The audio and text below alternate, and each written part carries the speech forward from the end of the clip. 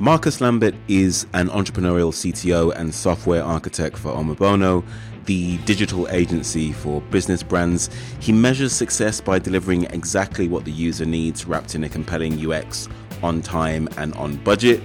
We discussed moving employees to remote working environments during COVID, digital transformation, how the role of the CTO is changing. Enjoy the chat.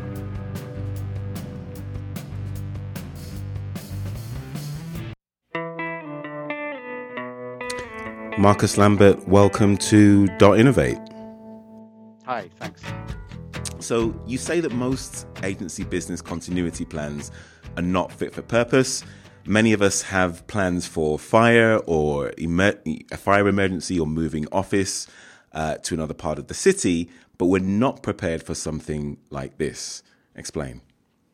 Yeah, I think we went through this process looking at our BCP. I think it's I think this is like a new situation that that people hadn't considered really. I think, as I say, we had looked at our BCP for things like an emergency such as a fire or a terrorist attack, and we're having to move people to a different location, etc., or maybe a flood or something. But we really hadn't looked at kind of this kind of slow moving pandemic and this kind of isolation and lockdown, and like going fully remote. It hadn't really occurred to us, and so we had to relook at our BCP. And I'm sure most agencies and most organisations will periodically look at their BCP, but this is a scenario that's quite exceptional. Wouldn't you think? And you're having to do that really quick and on a unprecedented sort of timescale. Most businesses have been forced into looking at this and turning something around in a couple of days or a couple of weeks. How have your business continuity plans changed as a result of the pandemic? Yes. So once we kind of realised this was a kind of a moving situation and was escalating, we pulled a meeting together and looked at our continuity plan, and we quite early on realised that we're probably going to have to go fully remote. At most we're lucky in some respects because quite a lot of our employees already have all the equipment at home, like laptops, etc., and are used to you working with clients around the world remotely. So we have video conferencing in place. We have we run Microsoft Teams, etc., and we have been doing for many years. So we already had a lot of the tools in place. We probably didn't have any procedures, and some of the kind of gotchas that happen is that once you make a decision that everyone's going to work remotely, is do their office setups, their environments they work from at home, are they good enough to do so for a long period of time? Because we were used to doing it like ad hoc for a few days, for a day or two, right? Yeah, but people are working from maybe like their kitchen table on a very uncomfortable chair and a very small apartment, and they're used to working in the office with an ergonomic chair and the right monitors, etc. Right. So once we realised that we would be fully remote, it was really making sure that everybody was able to do so with things like did they have the correct internet access, did they have the right kit at home. And this was all before the kind of lockdown. So we kind of put that plan in place and ran some tests. So we ran some scenarios where we we asked London to work from home for a couple of days. And so it'd make everyone realize what they were missing from their desk. Was it the mouse? Was it their nice keyboard, their Wacom tablet, etc.? Makes sense. Yeah, so they then had a chance to come back in and pick all that up and take it home to make their environments better at home. And then we quickly, because we have an office in Cambridge and one in Chicago and one in London, similar situations are happening in Chicago. We quickly moved. We thought it might take a week or two to try and get everyone do a test in each of the offices, and then fully go remote. But we were kind of we kind of escalated that after the first couple of tests. We thought, right, we're going to go fully remote now, and within 3 days we pushed everyone remote because the first test went so well. and we were monitoring things like Teams and emails and communications to make sure everything was working well, and it was. So we went very quickly to fully remote, and essentially shut down the offices. Makes sense. So now that you're fully remote, Omobono is a team of 100 people across the world, as you've said. How difficult, how challenging has that been, working with a fully remote team of 100 people? Both from the point of view of productivity, still delivering on client work, keeping motivation and morale high. Yeah, talk a little bit about that. Yeah, I think I think clearly people are going through a bit of a hype cycle kind of curve of kind of too many video calls, and spending a lot of time on video calls when they should be working. And I think we've kind of gone through that, and it's certainly in the first week everyone thinks it's novel, it's fun. You can see on the second week, it's less fun. Starting to wane. Yeah, it's starting to wane. Yeah. Right. But I think you've kind of got we're lucky, and I'm sure most agencies are. There's always this kind of strong element of fun and community. I mean, that's why people work for agencies. They're fun places to work, and we'd really taken that kind of Omobono being fun into the kind of online meetings. So we run on Fridays. There's a lot of community around. We run quizzes and fun games, and people are finding interesting ways to kind of do that social interaction, and feel more of a community. Typically most agencies maybe had Friday drinks, or trolley drinks, but it's like, how do you do that digitally? And people are doing it in very creative ways, with things like quizzes or playing board games online, essentially just having fun with it, and it's worked really well for us. And really pushing that onto platforms like Teams and Chat or Slack, etc. It can be done, and yeah, I think we're doing really well at the moment. The community aspect for us seems to be thriving, and a lot of those kind of face-to-face elements of Omobono are being brought into kind of this kind of virtual into chat or into video every day. Super fascinating. So your role as CTO now, I imagine that your role and remit has sort of changed and flexed as sort of the weeks have rolled on. And I imagine that you possibly use an outsource sort of IT provider to manage most of your team's IT sort of support needs. But talk a little bit about how your role and your remit has sort of changed over the last few weeks. I mean, what does a typical day look like now for you? Yeah, so I think my role probably has changed a little bit. I'm probably looking at slightly more operationals with my COO, because we want to keep a pulse on the business about what's things like, are the systems performing, how people are using them, are there any problems, blockages, etc. Which I think typically in the past in the office, those things were kind of done things. People rang the help desk and logged their tickets, whereas now we're probably taking a slightly more proactive stance of actually monitoring it, to you see it more real time, to understand how people are they having problems, how people are using it, just try and capture anything that could flare up early and nip it in the bud, rather than relying on our outsource IT are probably doing it for 10 other 15 other companies as well. So my role probably has shifted to look at proactively look at things more operationally around the systems and monitor them slightly, as well as doing all the client stuff, doing architectures for clients and those kind of things. So. Okay, talking about clients, I mean, you're a B2B agency. You've got B2B salespeople that are used to selling in a sort of a more traditional way, face-to-face meetings, events, and getting real face time with clients. Obviously, that's not possible now in this environment. Talk about how you're thinking about sales and marketing and sort of new business at this point, because I imagine that it must be quite challenging for your B2B sales team. Yeah, it certainly has changed. That, as you say, the face-to-face interaction, it has disappeared. We found that most people are quite receptive, to be approached over email at the moment. It could be the fact that people are working remotely and maybe, are are online more than they would normally be, rather than walking in an office building between meeting, etc. People are sat in front of their screens a lot more, so are willing to reply to emails more. And I think we've gone out. We're obviously very empathetic, so we're asking how people are. Everyone is in the kind of same boat together a little bit. Probably all feeling a bit lonely and slightly scared about the whole situation. So kind of reassuring everybody, that business still goes on and there is a bit of normality is probably reassuring as well.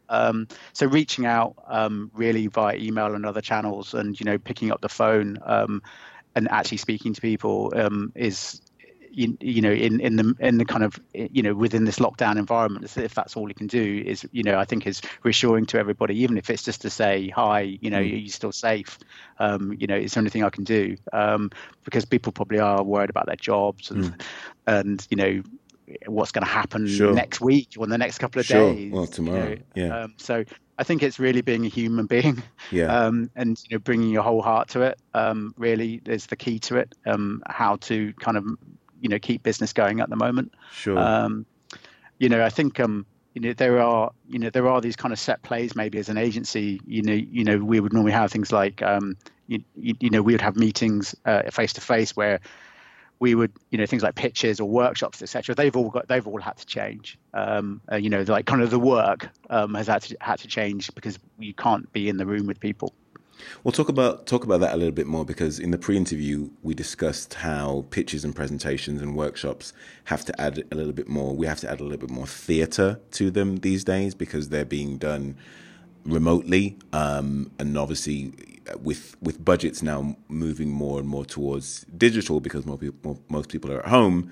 How are we having to spruce up presentations and pitches to add a little bit more theatre and creativity and fun to them in a way that sort of engages prospects in a digital environment? Yeah, I think naturally it's had to change. On the workshop situation, I think you've lost the ability now to really kind of do loads of post-it notes and those kind of workshops on the wall in the office.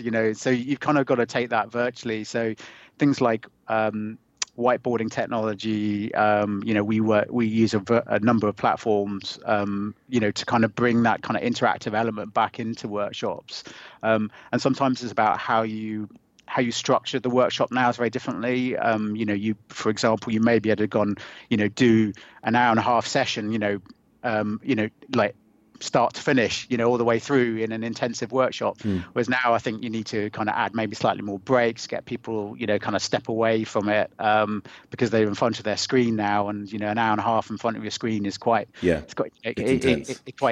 So I think if you need to kind of factor some of these things in, to allow people to have breaks, or have like have an interval essentially, that takes people away, and it's also get the interactivity in there, so you can't just do death by PowerPoint anymore, on a video conference. You can't just take what you did in the room and just put it straight into a meeting. I think you've got to break it up and maybe do things like polls and try and get people to do like kind of more digital interactivity inside it, which they would have naturally done in the room if you read the room. They would have asked you questions as you went along, where that's much harder because of the latency within video conferencing. You kind of may want to have pauses to allow people to have questions, do Q&A, run a chat alongside your slideshow, run things like do whiteboarding, bring in polls. So you've got to think slightly more creatively around how you bring that theatre together. On the pitching side, I think when you're trying to win business, that's even you kind of that's even harder in some respects, because you haven't got that kind of tenseness of you can't read the room in the same way. You can't read body language and emotion, not at all. No, you can't. And I think that's I think we're we're learning that process. But there are techniques that people can do. I know some companies are sending their mail rooms are actually sending like kind of their mail to their actual employees. So there may be a way where you can do use things like like kind of send things ahead of time for the pitch or something to maybe do like an unboxing or something. I think you've got to think creative ways to kind of get your message across. If you are pitching at the moment, we're certainly doing a lot of workshops online, and I think we're getting very slick at like doing virtual whiteboarding and changing the way we do our workshops to account for being remote, etc. But there are some advantages as well, in the sense of you can have more people in the workshop. Sure. You can imagine there's and same with pitching. I'm guessing on the client side, maybe you could have more people listening to the pitch. Sure. Because it used to be this, we can't fit more people in the room, or sure. Maybe there's physical things that stop the amount of people, or you can record the pitch. It's a click of a button nowadays. From a client side, maybe just clicking the record. Not too many people will physically record a pitch. Sure. But now they can just hit the record button and share it with people so that they can watch it in their own times. Yeah, that makes a huge amount of sense. So there probably are some advantages, that allow it to be asynchronous. Take it off for recording for later, or replay it, etc. So there are probably some advantages to clients for doing that. And same with workshops. There's if you're like secondary stakeholders, etc. You can watch the videos afterwards and get up to speed on them. Well, all of this has definitely accelerated the digital transformation within most businesses, and it's forced us to transform our businesses digitally. I think a lot of businesses prior to this were maybe on the fence and maybe dipping their toe in the water, but the pace of which we've had to become familiar with these digital tools and sort of transform our businesses entirely is really taken a lot of people by storm. And so maybe talk a little bit about how the pace of digital transformation has sort of accelerated, and how COVID-19 has forced us to become truly digitally enabled businesses. Yeah, I think there was this, and I said in the pre-interview, I saw this kind of snippet on Twitter the other day that said, like, who's driving your digital transformation? It said your CEO A, or B, or CIO, or C, COVID-19. It's a bit of a joke. Interesting. But I think it kind of summed things up. Is that I think everybody, there are these great stories about people moving 60,000 people into Microsoft Teams in a matter of days. Amazing. When something like that would take months, and because people have had to do it, so people are moving mountains to do these things. And so I think this has really accelerated a lot of digital transformation programs, certainly around things like remote working, like overnight. But I think it will leave, because people have done such a long period of time remotely, I think it will leave like a long legacy, and it will change the way we do business. A lot of people in marketing, used to have like the traditional face-to-face conference, trade shows. I think that space is going to change. We saw a lot of clients, have their conferences cancelled and have to do something virtually, do a virtual conference. And they probably found it wasn't that bad. And, they will then go look at the costs and go, well, we could run maybe 4 of these instead of one big one. People may see the world slightly different, coming out of this. I think everyone's got used to using, web conferencing technology. And so, I in my back of my mind is that people are going to look at like office space in a different way. I'm sure they will. Do you need the big office space? Is everyone comfortable nowadays that everyone will get on with their jobs at home? Maybe a lot of CEOs, etc., were worried about, everybody needs to be, in the office. And got to see you to make sure you're working. Yeah, I think that bubble's burst now. So maybe people don't need these kind of extensive office spaces, and people to all be together. Maybe they're only brought together at specific times around collaboration that needs to happen together. And we're all comfortable with people working from the home offices. Maybe that's another thing. People's homes offices need to be improved. Maybe Sure. people need to have better internet connections. That are hardwired like they do at your desk. Sure. To get the high quality bandwidth to allow them to have HD videos, etc. So I think the world is going to change after this. Or we'll be used to things that we're not used to, or we were slightly used to beforehand. Things like remote working is definitely going to change things. Yeah. Marcus, last question before I let you go. What's the silver lining here? I like to end all of these podcasts on a high note. So what have some of the silver linings been for you, both personally and professionally? Because it hasn't been all doom and gloom. A lot of positives have come out of this. Yeah, I think I think the really nice things is certainly around Omobono is around the community aspect. I think everyone's got to know each other better, because maybe because the remoteness of it is made people to actually.